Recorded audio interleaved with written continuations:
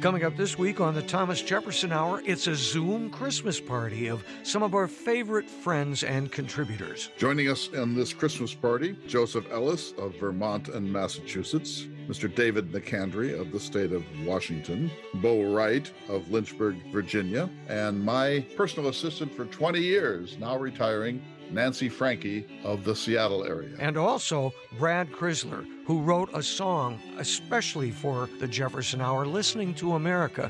And we hear it this week for the first time anywhere. One of the great Christmas gifts one could ever receive, this Christmas gift to the Thomas Jefferson Hour from our old friend Crisler.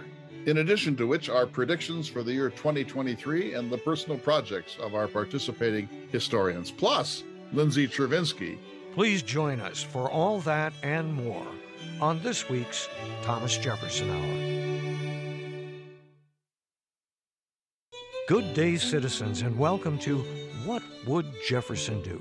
Our weekly opportunity to speak to President Thomas Jefferson, who is seated across from me now. And I must say to you, sir, happy holidays and good to see you. Good to see you, my dear citizen. Now, Mr. Jefferson, it's about this time every year that we discuss celebrating Christmas. And every year I sort of hope that you've softened your stance on the holiday. Is that so, sir? I cannot do it, sir.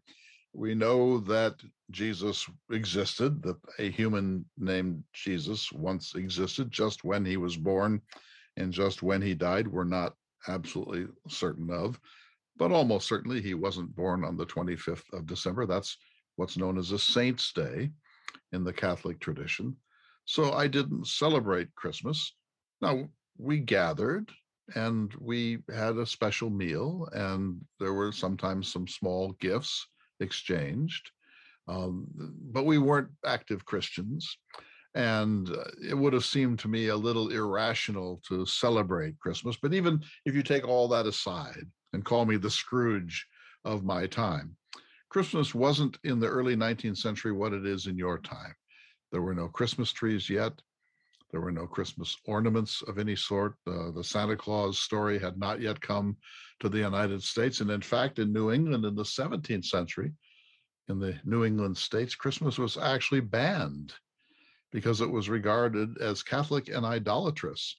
And so Christmas, as you understand it in the 21st century, does not have an origin story at Monticello or even in the America of my lifetime.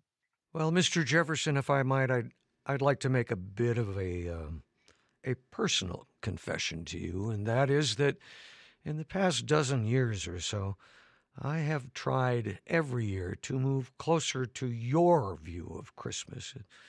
It has become, well, a commercial holiday, and I believe that it should be a holiday to recognize the love of family.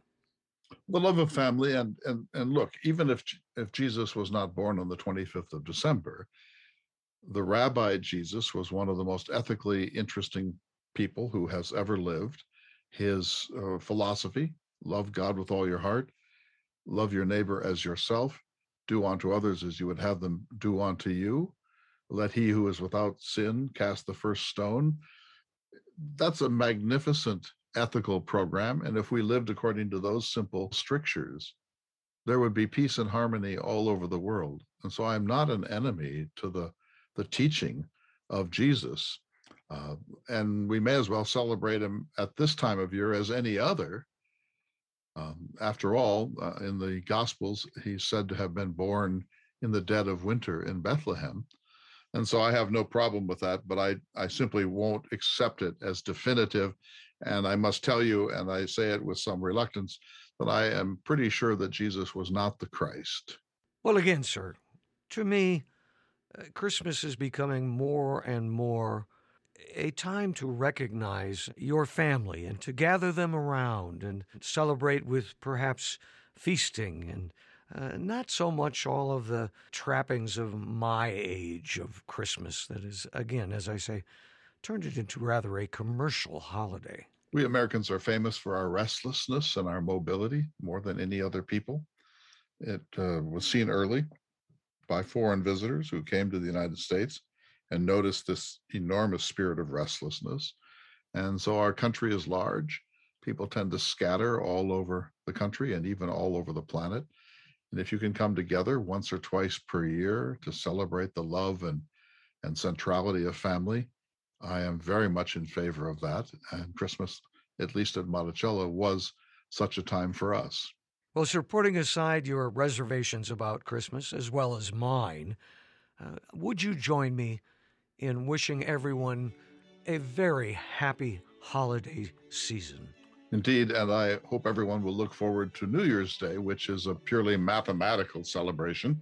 And it's when the outgoing year ends and the incoming year begins, and we are all filled with resolution and a belief that the future will be better than the present. Perhaps we can talk about that next week, sir, and I thank you very much, Mr. Jefferson. You are most welcome, citizen.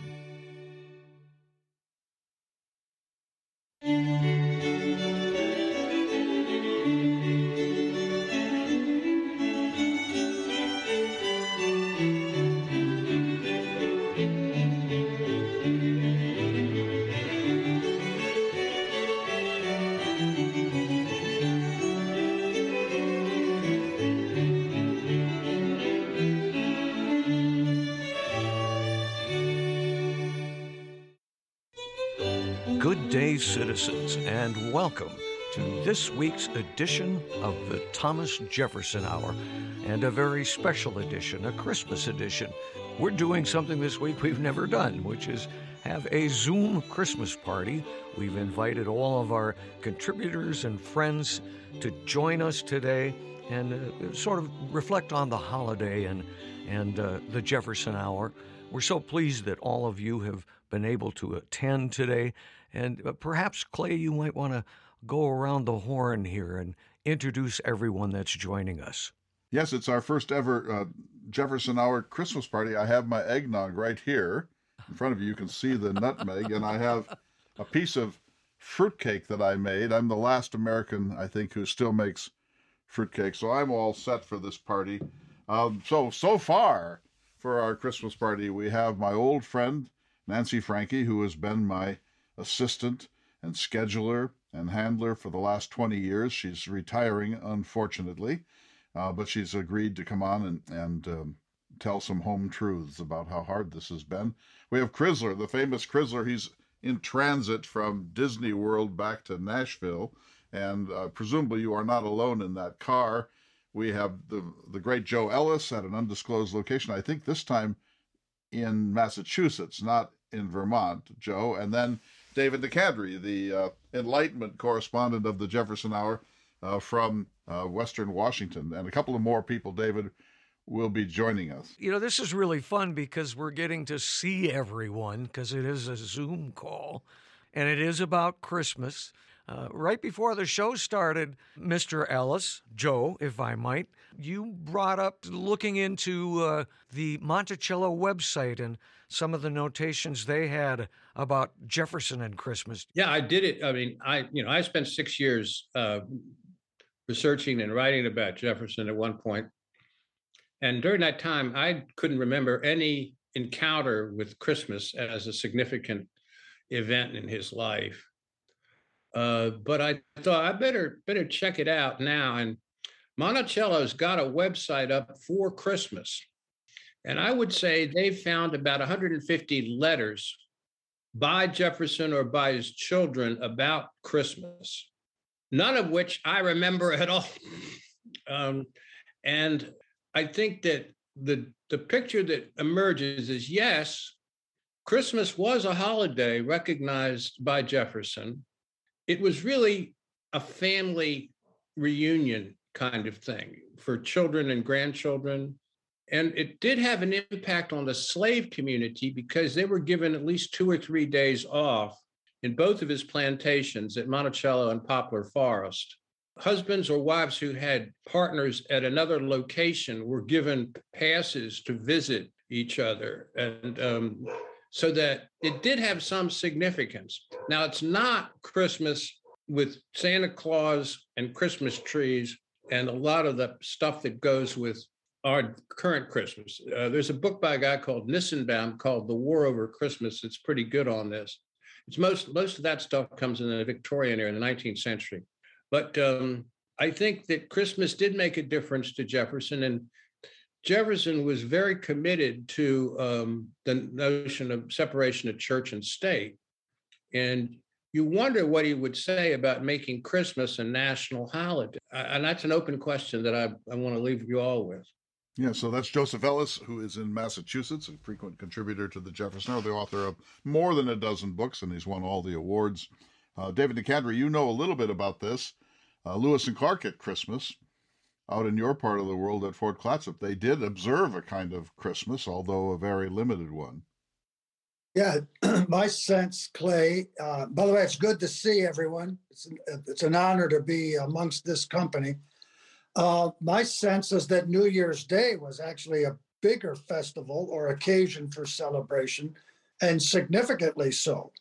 At Fort Clatsop, there was an aspect of making a virtue out of necessity, because I don't think their accommodations were fully finished by Christmas, but they had been the week between Christmas and New Year's. So being the Enlightenment particularists, Lewis especially, that they were, it doesn't surprise me that the New Year's Day would have been thought of as the more significant holiday. In fact, as a protege of Jefferson's, I suspect that Lewis had only 2 days on the celebratory calendar, if I can call it that, the 4th of July and New Year's Day. So, David, as you remember, on Christmas, there were some gifts exchanged. The captains gave each man who was still using tobacco a little twist of tobacco, and those who didn't use tobacco got a handkerchief or something else.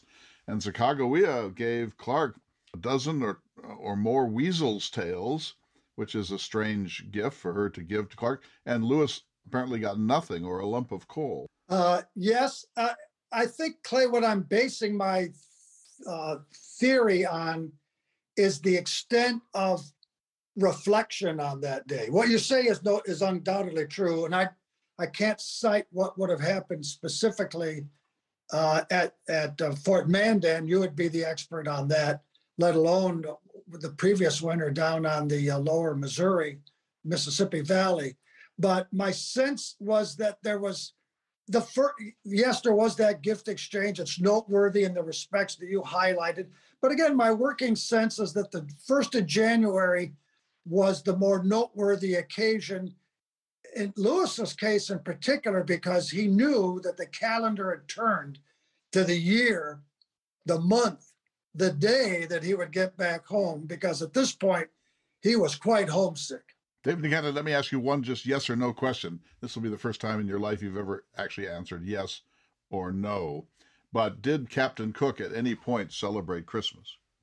No, but his men did. No. We should recognize another participant who's just joined us, Bo Wright from Lynchburg. Good to see you, Bo. Oh, it's so good to be here with all of you. Can you hear me okay? Yes, sir. Oh, very good. Yes. Merry Christmas. Everybody knows Bo. He used to work for the Obama administration, and now are you still a city councilman in Lynchburg? I am. I am vice mayor in Lynchburg, Virginia for another, what's today, the 12th, another 19 days. I'm a fellow Virginian. I was born and raised in Virginia, if you count Arlington as part of Virginia. And I went to William and Mary. But so did I. Go Tribe. Did you? Yeah. Go what? Yeah. Go Tribe. Go Tribe. Yeah. Well, Jefferson was so unimpressed with William and Mary, he felt he needed to found another college at University of Virginia. He said that the Wren building, if it hadn't had a roof, he would have regarded as a brick kiln. So, Bo, we welcome you. It's still there. It's still there. It's still there. Nancy Franke, out in the Seattle zone, a little suburb of Seattle. So you must be really fighting back the tears and sobbing as you now leave my employ after 20 years. So it has to be a terrible adjustment to freedom. What a setup. What a setup. Yes, but drugs and therapy have helped a lot, Clay. What are you going to do now with all this time you have on your hands? Oh, well, I don't know. I guess maybe I'll have a chance to read all of your books. Great. So how are you going to celebrate Christmas, Nancy? Oh, we will have just the family will come over. You know, we have our family is quite small now. I have a grandchild, which is one of the reasons that I need some retirement time, because he has a lot more energy than I do. And so that will be how we celebrate out here. And so I just want to say I am very grateful to be a part of this thing today. I've had a chance to think about, you know, a lot of how the Jefferson Hour has progressed in the 20 years that I've been with Clay.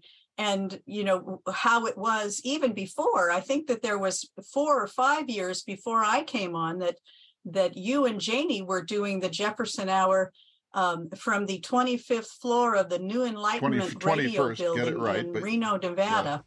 Yeah. Was it 21st? Okay, well, you know, the memory goes, Clay. And how the progression that has happened with the Jefferson Hour all of this time, to all of you now contributing over the years, I have felt kind of like an early American rock star groupie that I've been to follow all of you. You know, I get to talk to you on the phone. I get to email, you know, and rub shoulders with brilliance. Yeah, good.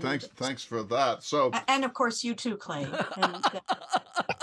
Boy, I'm gonna miss you, Nancy. Nancy, I think you've dealt with all of these people on this call, and Pat Brodowski may or may not be able to join us, but you're getting to put faces with some of the people that you have worked with over the years. It really is wonderful. That's the thing about radio, is that you don't always get to see everybody's face. We get to see pictures, you know, on the website of everyone. But it's just, I have learned, you know, so much about the history of Jefferson and everything. And, you know, just from, not just from the program, of course, from you, Clay. I mean, I never would have known what I know now had it not been for you masterfully dressing up in tights and whatnot and going around the country, teaching us all about Jefferson and you know, all the things that go along with that. So, Nancy, we will all miss you. I'll miss you particularly. You know, it really is the case that everywhere I have gone for the last 20 years, people said, "Oh, Nancy is such a great person. She's so responsive. She's such a pleasure to work with." Really, I mean, it's universally said, and I always give the same response: give it time. Just give it time. Well, I tell people too, and I appreciate that, Clay. I do tell people too that, you know, it's easy to be kind and responsive when your boss is 3,000 miles away and you only have to see him, you know, a couple of times a year. And when you do talk on the phone, when he's done talking to you, he says, "You're breaking up," and all of a sudden. Sorry, Nancy, you're breaking up. Bad service today. Bad service indeed. Thanks so much, Nancy. It's so great to hear your voice. I, too, am going to miss you immensely. You're listening to a special Zoom Christmas party this week on the Thomas Jefferson Hour, and we'll hear from more of our guests after this short break. We'll be back in just a moment.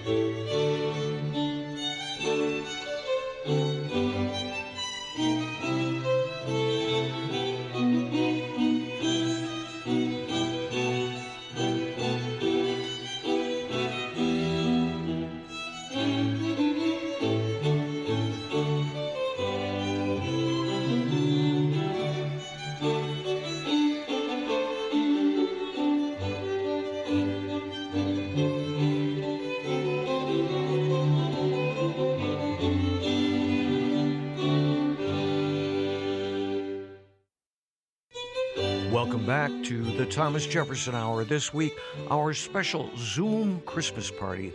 We're joined by so many of our friends and contributors to the Jefferson Hour. One person we haven't talked to yet, and we should because he's in transit traveling in a car, and that's Brad Crisler. So everyone knows Crisler. You've given us the theme music for the Jefferson Hour. You also are fascinated by painting. You yourself are a miniaturist. You are a Nashvilleian, and you were one of the few people who's ever visited the New Enlightenment Radio Network barn with your family when you went on the year-long odyssey around America. Yes. I think I've told this story before. I discovered the Jefferson Hour when I was sleeping overnight in a gym full of homeless men, and there was we were hosting some homeless men that night in a facility, and I was just scouring random podcasts and came across the Jefferson Hour. It seems like decades ago, but that started, my friendship and journey with you all. Now is very dear to me, so much so that I would go and write a song for you. We should get to that. We received many gifts on the Jefferson Hour from listeners, and in everything from just listening to the show to writing to us and sending other things. Clay has yet to get his ranch. We did get an email from somebody who said, "Drop that. They're not money makers. You'll just lose a fortune." Yeah. But Good point. one gift that we did get came from Brad this year, and that's a piece of music that you wrote, you produced, you played almost all the instruments on it. I know you had a little help, and you sang it, and you gave it to the Jefferson Hour just straight up, and nobody's ever heard it. And I was thinking this would be a perfect time to let people hear it. Do you want to give us any backstory? Not except that Clay asked, throughout this idea, it's been a while ago, about, and had some very specific parameters, all of which I hope I adhered to. As you all know, I spent 30 years writing and producing music professionally, and now do it just for pure joy. But I love, these are things that are easy to say yes to. So here it is, for the first time anywhere, Brad Crisler's song, "Listening to America."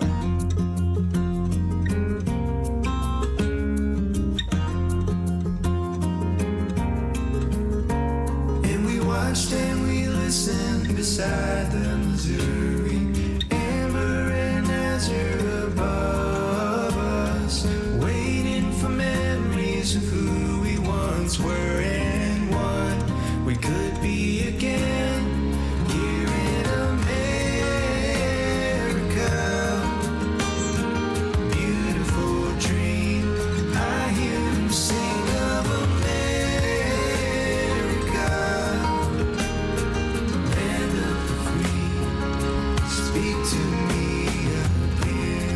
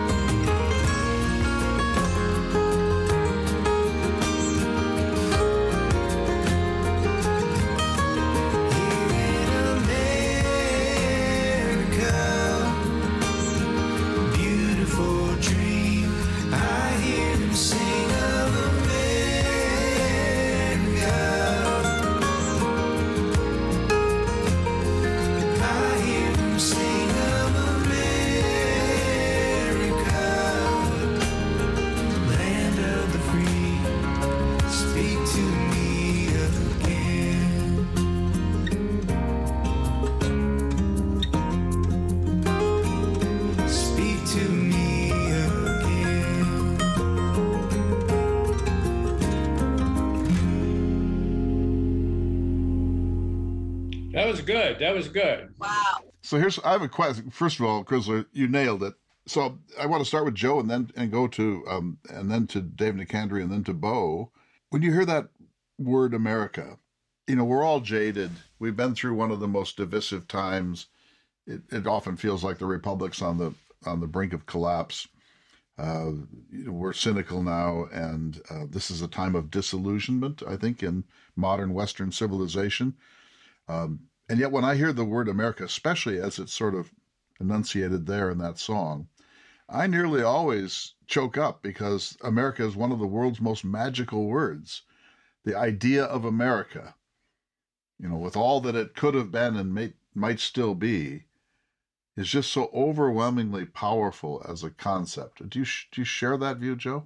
On my good days, yes. The glass is always half full and half empty in America. Jefferson himself is an embodiment of both dimensions. Right now, we're in a backlash phase, and I think we need to get through this. But I am an American. I mean, I've never thought of myself as an Irishman or a German. Those are the two sides of my family. I'm an American. I didn't know I was a Southerner until I got to Yale.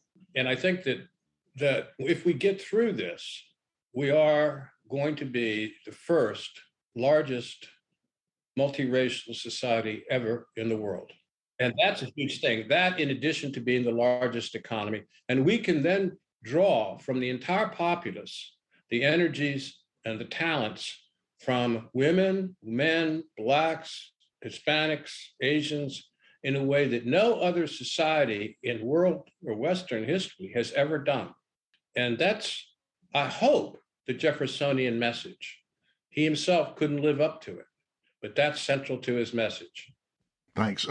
David Nicandri, we all agree that this is a battered time in America, but how do you see it when you hear that song, hear that kind of evocation of all that is most magnificent about our national landscape and our national purpose and our national ideals and our national mission? Well, I'm going to pick up on Joe's thread because I think a song as evocative as that, the tendency is to relate to it personally as opposed to corporately or nationally. I mean, when I think of that word, I think of my immigrant grandparents. All four of them were immigrants from Italy. Only one of them could read, and that wasn't English, obviously, it was Italian. And Clay, you've made a sort of a minor career out of making fun of my vocabulary, in love, to be sure. But I just think, what an amazing story that is. I mean, 3 grandparents, none of whom were literate, and yet I can throw the English language around pretentiously, no doubt, in most times. But that's a story. And so that's one thought.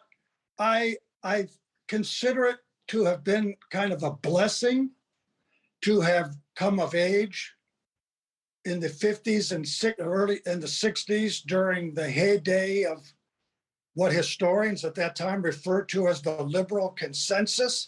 The liberal consensus was easy to mock when it was the atmosphere you were breathing. And now that we don't have a consensus, we know what we're missing. And I was among those as a young graduate student that always mocked the liberal consensus. And now that I'm in my mid-70s, I see many of its charms. We're listening to a special edition of the Thomas Jefferson Hour, our first Christmas party by Zoom. So I want to go to Bo and then to Nancy and then finally to Crisler. So Bo, when you hear that kind of evocation of the American ideals, and you look around you today, having served in a presidential administration and now serving a small and I'm sure at times contentious community, what reflection do you have? Well, I don't think it's actually all that dissimilar from what Professor Ellis or Mr. Nicandri shared. I think to me, America is a sort of equivalent to a promise. And it's a promise that is imperfectly applied, frequently broken, but a promise sort of nonetheless. And so I think hearing that song makes me feel both moved and I think it touches on the aspiration of this sort of the American experiment. And I really appreciate what Professor Ellis was saying about, glass half full, half empty, and on good days, feeling the real promise of America. And I think, just based on both what I've learned on the Thomas Jefferson Hour, what I've read through reading people's books like Professor Ellis's, or just with my own eyes serving in sort of at various levels of government, are the generations of leaders who have stepped forward to preserve American democracy and to advance it. People like Frederick Douglass or Susan B. Anthony or Mary McLeod Bethune or Martin Luther King. We have generations of activists and leaders who step forward to shepherd this vessel from one generation to the next. And so that's what I think about when I hear Brad's song. Nancy, you got to hear Crisler's song for the first time today. Yes. Wow. I was very moved, Brad, by it. And I think that that's the hopefulness that that I want to see come back. And it did make me feel, I have not been so proud to be an American in the last year or so. And it's hard.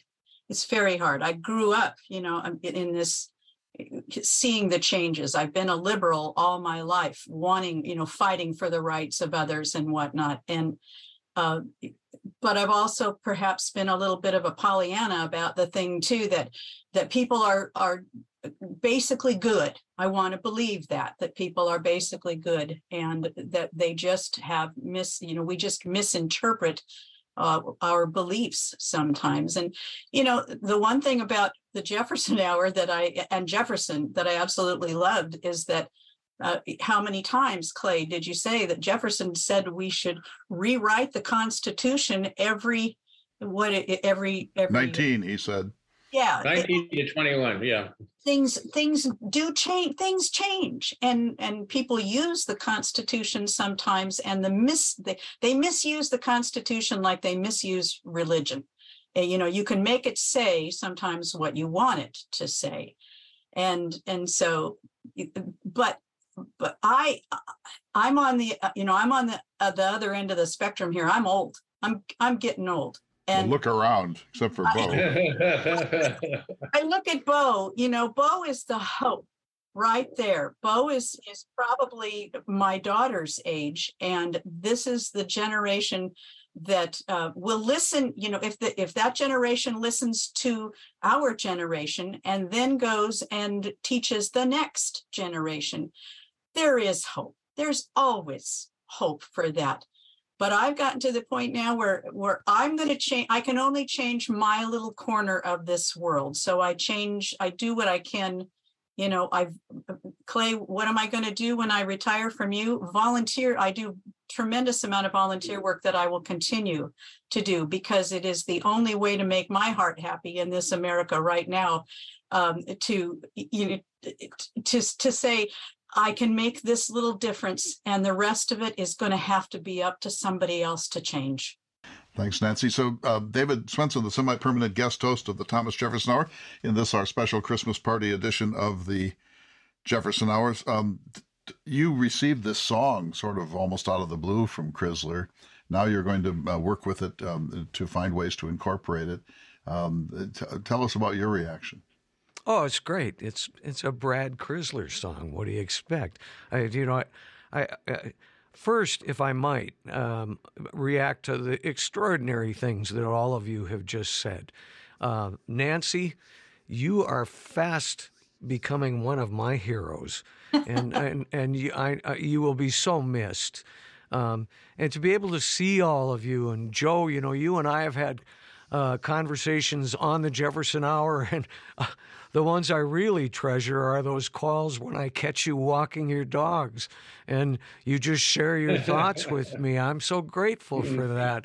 Nicandri, I was really glad that you addressed the English language and the story of your immigrant grandparents. It was real moving. I did not know that about you. It's so great to hear. And Bo, once again, I really have to apologize. when I got that email asking me to put a yard sign in Bismarck, North Dakota for your last election, and I didn't respond. I'm so glad that it didn't have a bad effect on your reelection. And then there's Brad, and Brad has gifted us so much on the Jefferson Hour. If you watch my finger, I know you're on a phone, but if you look right there, Brad, you will see a portrait of John Adams that you painted and gave to me, and it's one of the first things I see every day when I come to work. I'm not sure that, I mean, I've got a background in recording and in writing and working with artists, and so I can take this position, I hope, and if I can't, you'll straighten me out. But I'm not sure anybody here realizes what a gift you gave to the Jefferson Hour. It's just like, whoa, you write a song. No, it's not that. It's a piece of the juice that makes you who you are. And it's incredibly kind and generous of you to share this song and then to hear it. I mean, you saw the reaction of everybody here on Zoom. So I hope I'm not embarrassing you, but that was quite a gift, sir. So Bradford, yes, sir. No, please say what you were going to say. Well, I was just, it's no accident that the common thread through everyone's response and thinking about these things either has been articulated specifically or alluded to the paradox of the character of Thomas Jefferson. And I think that is at the heart of what you all do, what we all love, and we love to share and participate in, is this wrestling. Thomas Jefferson is the vehicle by which we continue to wrestle with the meaning of the revolution, which is the thing Dr. Ellis has been writing about for so many years now. That question is not static. It is active. And what we do, what you all do with this show, and what we all do to try to understand the moment we're in, the moments that we've been in, and where we're going, is seen through the eyes of this paradoxical figure in Thomas Jefferson. He represents the best of who we are and the worst of what we can be. And the more we study him and understand him, the more we understand ourselves. And I just think that is the common thread of everyone's. That it is not self-government. The self is not static. It is active and it is changing. David, let's take a short break because we have, first of all, I want to say what a great gift Crisler has given to all of us in the Jefferson Hour and to all the listeners of the Jefferson Hour here. What a Christmas that is for all of us, and especially for me. Let's take a break, David, because someone who couldn't come today, Lindsay Chervinsky, sat down for a quick Christmas interview with us last week. And let's take a break. When we come back, let's hear a little of our conversation with Lindsay before we return to our friends here on the Zoom call. That sounds like an excellent idea, sir. Once again, you're listening to the Thomas Jefferson Hour. This week, our Christmas party Zoom call with, in no particular order, Joe Ellis, Nancy Franke, David Nicandri, Bo Wright, and of course, Brad Crisler. We'll be back in just a moment.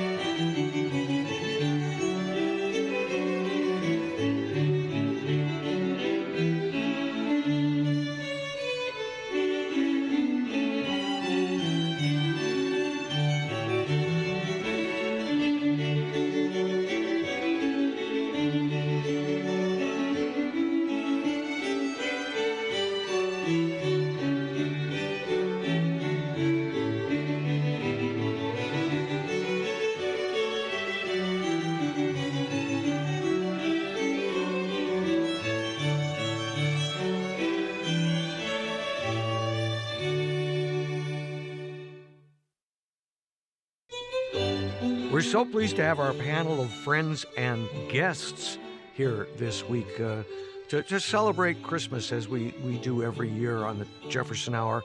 However, there's one contributor and friend that could not be here, so we talked to her before the rest of you joined us, and that's Lindsay Chervinsky. Let's go to that conversation now. So, David, I want to ask Lindsay this question. Your dog's name is Quincy, right? It is John Quincy Dog Adams. Quincy. I have this picture of the poor dog with a kind of a Christmas ears, reindeer ears on its head, and some kind of awful coat. And is that what you do to this dog? Okay, well, first of all, Quincy is very well compensated for all of his costumes. Halloween, historical. So there are costumes. There are multiple. He goes to historic sites and dresses up. He has a Halloween costume every year. He is usually the center of my holiday card, and this year does indeed have a very excellent costume, which now that you've said that, I'm going to have to send you a picture of because it is epically ridiculous. I've lost so much respect for you. And this, ladies and gentlemen, is the esteemed historian and author, Lindsay Chervinsky. You guys are ridiculous. Historians are full people, and they have passions and interests outside of their work, and it's very essential that one has a creative outlet. And my creative outlet is doing ridiculous things with my dog. Interesting. I'd like to meet one. Meet what? Meet one. One what? Well-rounded historian. Oh. Well, you're looking at her. Well, yeah, look, I mean, she's almost getting snarky on the dog question. It's like the third rail in Lindsay's world. Let me pull us back here. I, in all seriousness, Lindsay, you have meant so much to the Jefferson Hour this year. Yes, indeed. You really have. And we hear from so many listeners who are just enthralled by the conversations that you and Clay have. So a happy, happy Christmas to you. And thank you for being here. I mean, it's great, and we really do appreciate your time. It's all any of us have, and it's so generous of you to share it. Well, it's very kind of you to say that, and I have been so unbelievably humbled, and my heart has been warmed by the welcome that the listeners have given me. They are so kind and so generous, and often will send me messages after episodes, and I read every one. I try to respond to everyone. So if I didn't, send it again, because I'm not trying to ignore you. And I just am so grateful, because the internet sometimes can be a toxic place. And so to have positive feedback in such a lovely way has just been so encouraging and uplifting. So, Lindsay, just in a nutshell, what happens on Christmas? Do you give us a little sense of your Christmas ritual? Well, I always spend Christmas with my family. My husband was raised Jewish, so we usually do Thanksgiving with his family and Christmas with mine. My family is a bigger, louder, more chaotic, more opinionated version of Modern Family, if anyone has seen the show. Ooh, lovely. So it's not particularly quiet or subtle. It tends to be fairly chaotic in a very loving way. But there's a lot of people and a lot of things going on. So usually we go out to California. That's where I'm from. We spend the Christmas holiday with them. And it is a very nice tradition, if not a particularly restful one. And is there food? I mean, do you have is there the usual Oh my God, food? there's so much food. My mother has never met a holiday meal that she could cook fewer than 20 dishes for. My second question is, how will you spend New Year's Eve? I am the world's worst New Year's Eve date. I have a very patient husband who knows that New Year's Eve is not my best holiday. But usually I'm asleep. I really like a New Year's Day. We usually go for a hike. We start the year off right. We sort of reflect on the year. We talk about what we want the next year to look like. That is my preferred way to sort of ring in the new year. I'm not much for the late night parties. I'm much more for the hikes the next morning. Thanks again, Lindsay. You really have enriched the show, and I know the listeners appreciate you. I'm going to give you the last word, give you a chance to tell everybody Happy Christmas. Thank you again so much. It's such a delight to meet and talk to people who are interested in this work. It makes it so worthwhile to do. And thank you to both David and Clay for welcoming me on so often and making me sound smart and educated and having my back when I need to re-say things. It's really been a joy and a delight, and I'm grateful for both of your friendships. So happy Christmas to everyone. Happy New Year's. I hope everyone is safe and healthy in the start of the new year. And 2023 is only an improvement on 2022. And that was our pre-recorded Christmas conversation with Lindsay Chervinsky. And now back to our Jefferson Hour Zoom Christmas party. I want to ask each of you a kind of a very personal question because it is a Christmas show. And so as you look back on your life, name a Christmas memory that just percolates through you no matter what. I remember a Christmas when we were on my grandparents' farm in Fergus Falls, Minnesota, and my grandfather would go out to milk the cows, and we couldn't have Christmas morning until he came back. And we would be, why can't he come? Why? But then he would come back into the house and he'd have to take off his boots. And then he'd go into the bathroom and wash up for a while. And then he had to have some breakfast. And we were like beside ourselves. We were 4 and 6 years old, like, what is wrong with this picture? But I can remember looking out on that yard with the little farm light, that little yellow glowing farm light down there, and dawn coming on Christmas morning in Minnesota when Christmas was all magic. And whenever I see light like that, or on Christmas Day, I always think of that memory. So how about you, David Nicandri? The Christmas of 1972, I had finished my master's degree. I had spent a summer internship here in Olympia, the state capital. In the meantime, while I was here, met the woman that I would marry. In fact, our 50th wedding anniversary will be this next September. So that Christmas, I went home because I hadn't been home since I went to Idaho to grad school.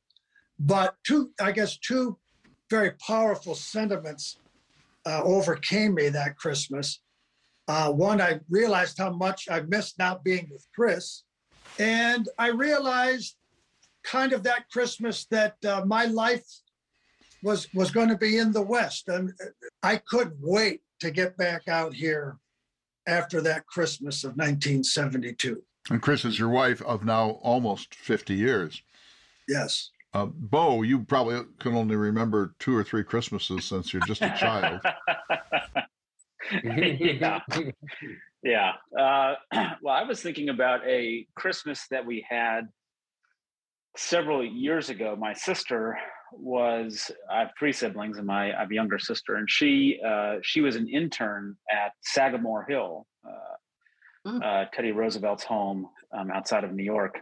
And as part of her compensation for doing the internship, they didn't provide money, but they did provide her a little living quarters in Teddy Roosevelt's barn.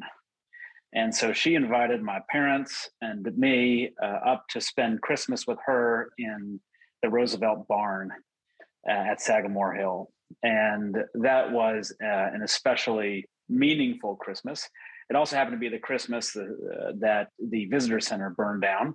So we got to be spectators for that. But it was a simple Christmas. It was an intimate one, and with the added benefit of the Roosevelt aura of Sagamore Hill.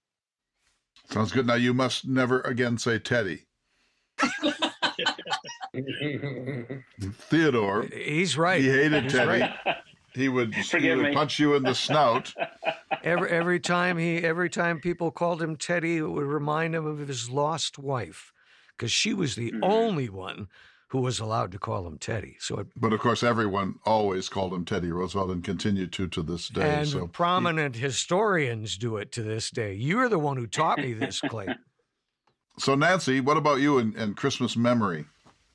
Golly, there's been a lot of them. My birthday is 3 days before Christmas, so it kind of gets muddled in all of there. My mother even forgot it one year, and wow.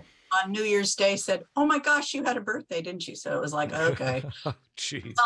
So the best one really was when my daughter was firstborn. She was probably 6 months old.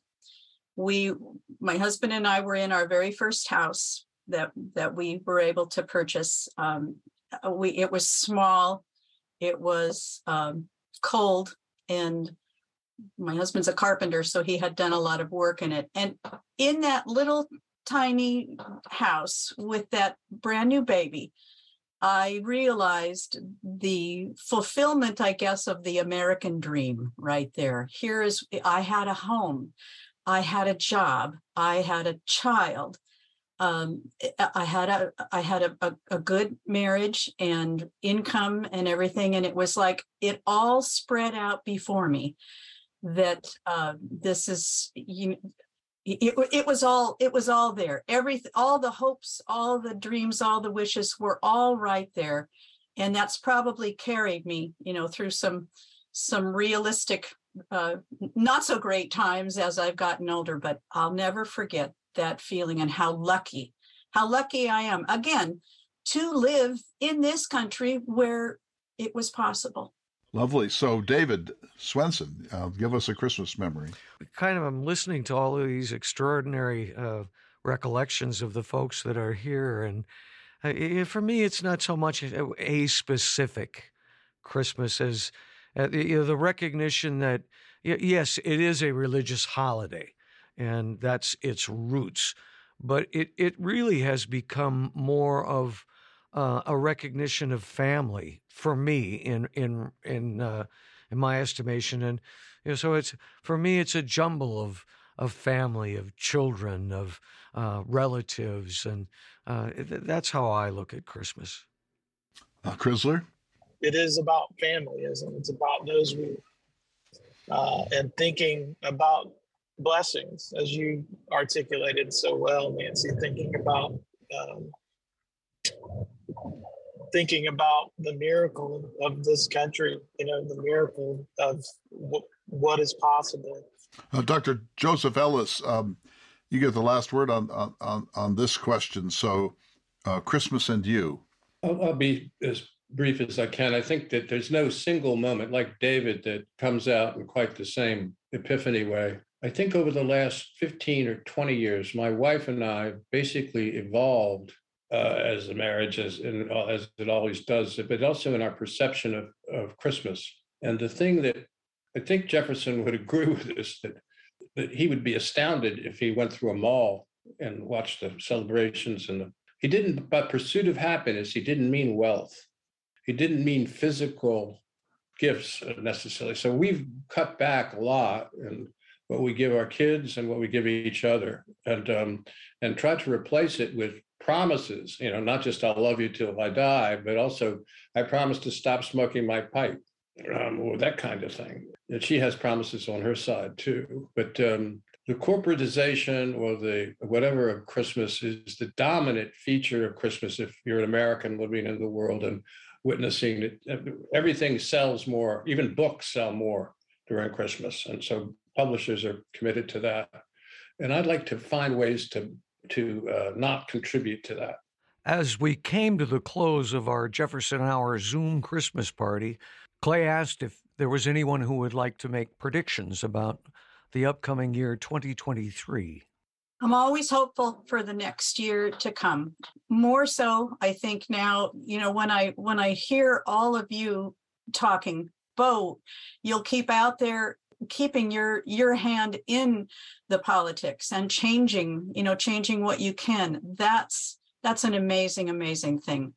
Joe and David and Clay too, you will use your intelligence and your knowledge and your genius of what you do to keep on changing people's minds, be it one person at a time, 20 people at a time, however it happens. Brad, people like you with a talent like you have to use it and to bring it out to others, to bring us back home. When a song can bring you back to ground zero of how you really feel about things, that's important. That's talent. And of course, David putting it all together.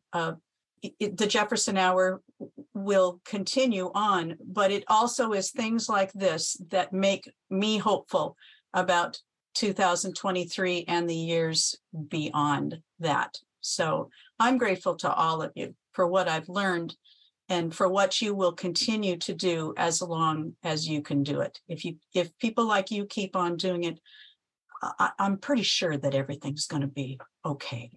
What's 2023 looking like for you, Bradford? I'm thinking a lot, as I've talked to you about, Clay. I'm thinking a lot about this next year. I'm in a place in my life and career where I to give myself to something new.